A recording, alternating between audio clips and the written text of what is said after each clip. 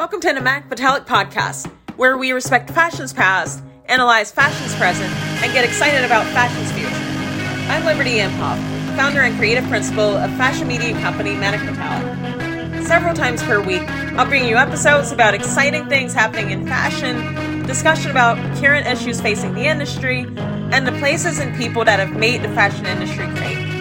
Be sure to subscribe to our newsletter and follow us on Instagram at the Manic Metallic Podcast and at Manic Metallic, both linked in our show notes. Now, let's get into today's episode. Welcome back to the Manic Metallic Podcast. I'm Liberty, your host. We're continuing today with this different format for the podcast where I strip it of its rigid structure that it had before, and I'll say that I've actually been really enjoying making episodes in this way. And judging by our numbers on individual episodes, I think that you all have been enjoying these past couple as well. Maybe you'll stick with it, who knows? But let's get into today's episode. We're discussing sustainability in fashion today. And I'm going to start off the conversation by saying a couple of things. The first thing is this. Climate change is real. Not only is it real, it has been extensively documented by scientists across the world for decades. It just, unfortunately, hasn't been politically or economically convenient enough for the majority of people to care as of yet. It looks like that's changing, but now we've got a different problem on our hands. And that brings me to the second thing that I want to say. The sustainability conversation as it relates to fashion is exhausting, to say the least. Well, why is that? Because in our heart of hearts, we already know what we need to do to be as sustainable and environmentally friendly as possible.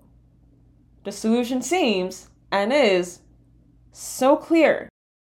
And the fact that we are spending our time having yet more sustainability conferences, yet more sustainability panels, and still more long and drawn out think pieces on the topic, that you'd think that we're all just now discovering that we're going through an environmental crisis on this planet.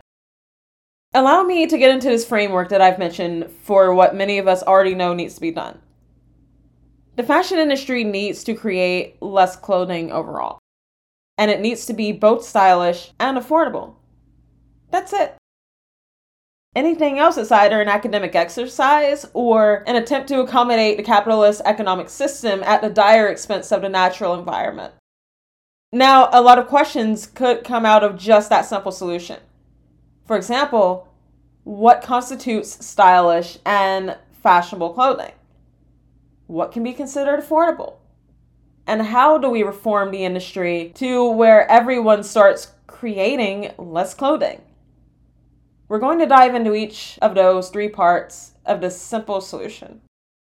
Creating less clothing overall seems like an almost too good to be true answer. Make less, and you solve a lot of the world's problems. This is truly what needs to be done. Whatever the industry needs to do to make this happen, it just needs to get done. Why does the fashion industry make so much product? Why won't it stop? Fashion is attempting to maximize its profits, of course, just like many other industries out there. Let's look at the practice of Fashion Week.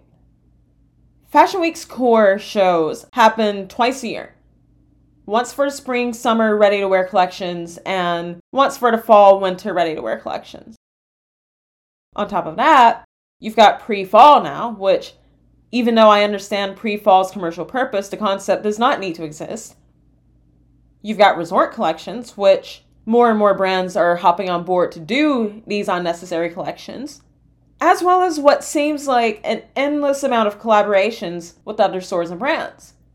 And who could forget haute couture collections, if a brand does them, which are usually done twice a year. Is it any surprise that you have mounds and mounds of clothing out there in the middle of deserts that have nowhere to go? If you're curious as to what that looks like, go online and look up the Atacama Desert in Chile for proof. I've also included a link for you down in the show notes to take a look at what's going on there.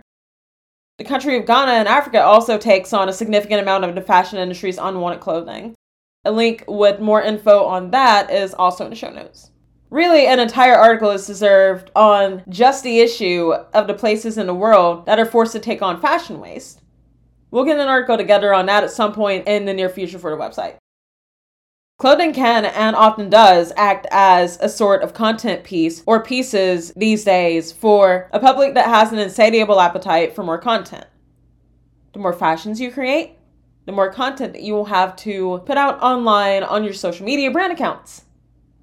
The more interesting fashion shows that you hold to draw in international press, the more traditional media mentions that you'll get. And where does all of this lead? You guessed it, more money. I'll give you a quick shortcut that'll help you in our current society that encompasses the Western world. If you want to know the answer to something, anything at all, the primary answer is probably money or some variation of it. Pre-ordering would actually be a great potential answer to this quandary of how to make less while still making a profit. Here's a paragraph from an article that we wrote on fashion going back on its desire to slow down after the height of the pandemic. Here it is, quote unquote. Still, a primary answer to this quandary needs to be to create fewer looks with each collection. Another primary answer needs to be to produce less of each look, perhaps through taking orders of clothing via a pre-ordering system like brands such as Kate are already doing. If pre-ordering as a system were more widespread, then brands would only create that for which there was a demand. It would also force consumers to be more thoughtful about what they purchase, end quote. This article actually does a great job of discussing various problems with the present day iteration of Fashion Week and what we think could be done to solve those issues. There's a link in the show notes for you to click in and read it if you like. This is not to even mention the massive problem that fast fashion has created for both the overall industry and the environment. I know that there's more to discuss in terms of creating less, the irony I know, but we can revisit this section at a later date. It might need a written article. So let's move on then to the need to also make these sustainable clothes stylish. This one is fairly self-explanatory. As people that love fashion, or else we wouldn't be working in the industry, we like to look good. We like to dress up and dress well. We like to dress uniquely. And while there is nothing wrong with that, it can be a double-edged sword. In this desire to dress as uniquely as possible, it creates a system that is always looking for the next big thing, the next big design. Those designs are then created as quickly as possible for a desiring public. But similar to our attention spans, many people's patience with their clothing wears thin after a very short amount of time. So what we need then is clothing that will hold the attention of an ever impatient public so that that same public, 1, is willing to buy it in the first place because no one that loves fashion is going to buy ugly or boring clothing, and 2, is willing to keep it for longer than a week, hopefully much, much longer than that. At the same time, we must give fashion designers the creative freedom to continue in the fashion industry. Most designers are in fashion because they love it, so they must be allowed to design and produce creations on which they are proud to place their name. Otherwise, what motivation would there be to be involved in fashion if not creative freedom? May as well go and do data entry if creativity isn't at the top of the list of priorities. Lastly, the fashion industry needs to make sustainable clothing affordable. Affordability is a primary reason that many people purchase fast fashion. Let's picture that you have 2 pieces of clothing in front of you. It's the same design. Let's say that it's a black peacoat. One is from a fast fashion company, and one is from a luxury label. The design itself seems to be equal between both items, even though we know that this is not actually the case if we're familiar enough with fashion industry practices. But everything seems equal with the design between both items except for the price. For the average consumer that just wants a jacket, makes a basic middle class or working class salary, and wants the item now, they're going to go for the cheaper fast fashion item. It won't be relevant to that consumer that the item will fall apart after a few wears. They'll just throw it away and get another one.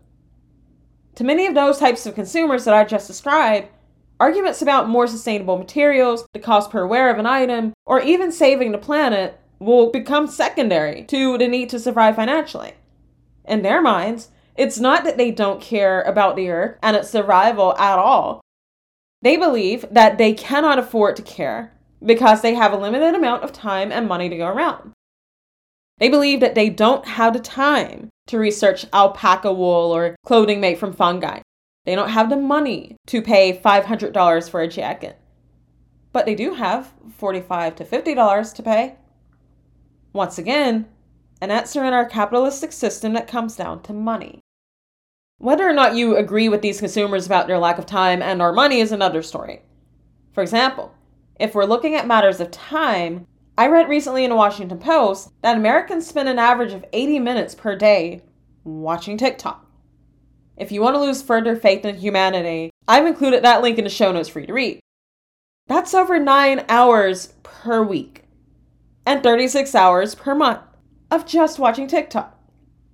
In 9 hours, you could either read a lot of articles about sustainable fabrics, watch a couple of documentaries about the horrors of fast fashion, learn about fashion designers and brands that carry sustainable designs. The list goes on.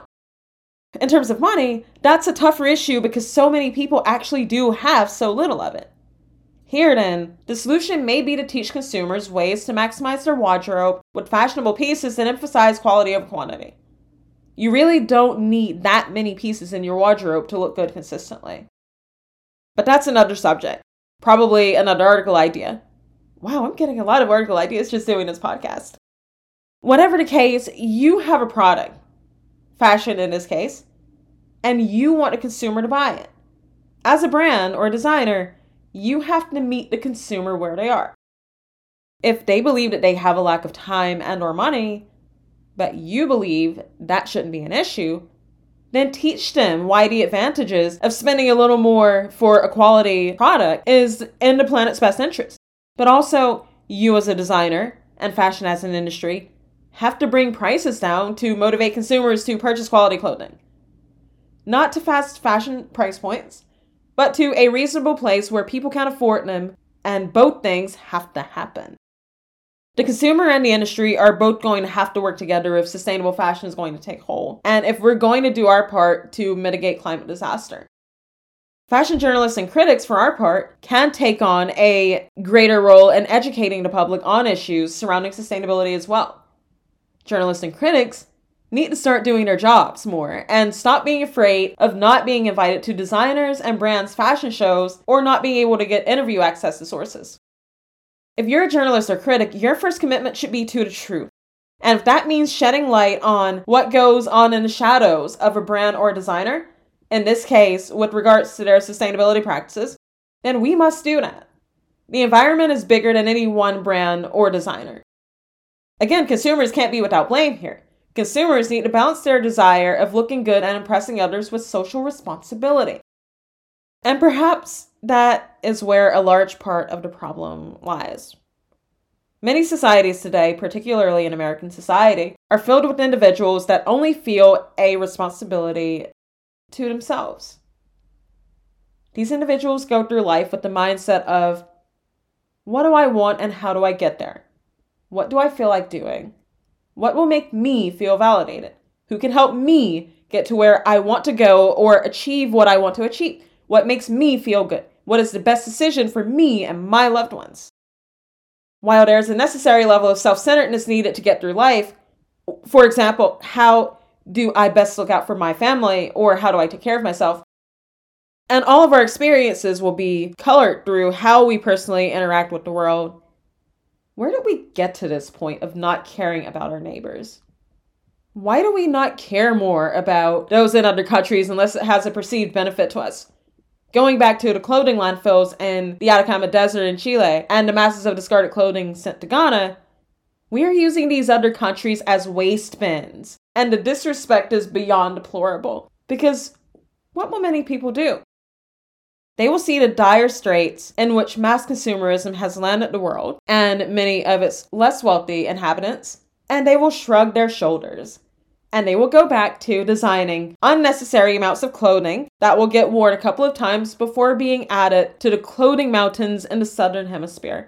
They will go back to buying jackets and shirts from fast fashion companies that employ dastardly labor practices and heinous environmental practices because it impresses others. And besides, it's affordable and saves some time. We all need to do better, or the planet will continue to become more and more inhospitable for all of us. But hey, at least everyone will look good while it happens. That's going to be it for this episode. Can't wait to see you in episode 36. Thanks for listening. If you got value out of today's episode, it'd mean a lot to me if you'd rate, review, and subscribe to the Manic Metallic Podcast. Be sure to tell all of your fashion-inclined friends and coworkers about the podcast as well. This would really help us to spread our message about fashion being an art, discipline, and force for societal change. And don't forget to stay in touch with us by subscribing to the Manic Metallic newsletter and following us on Instagram. Feel free to reach out to us through either of those means. I'd love to hear from you. I'll link these all in the show notes. You're the best. See you next episode.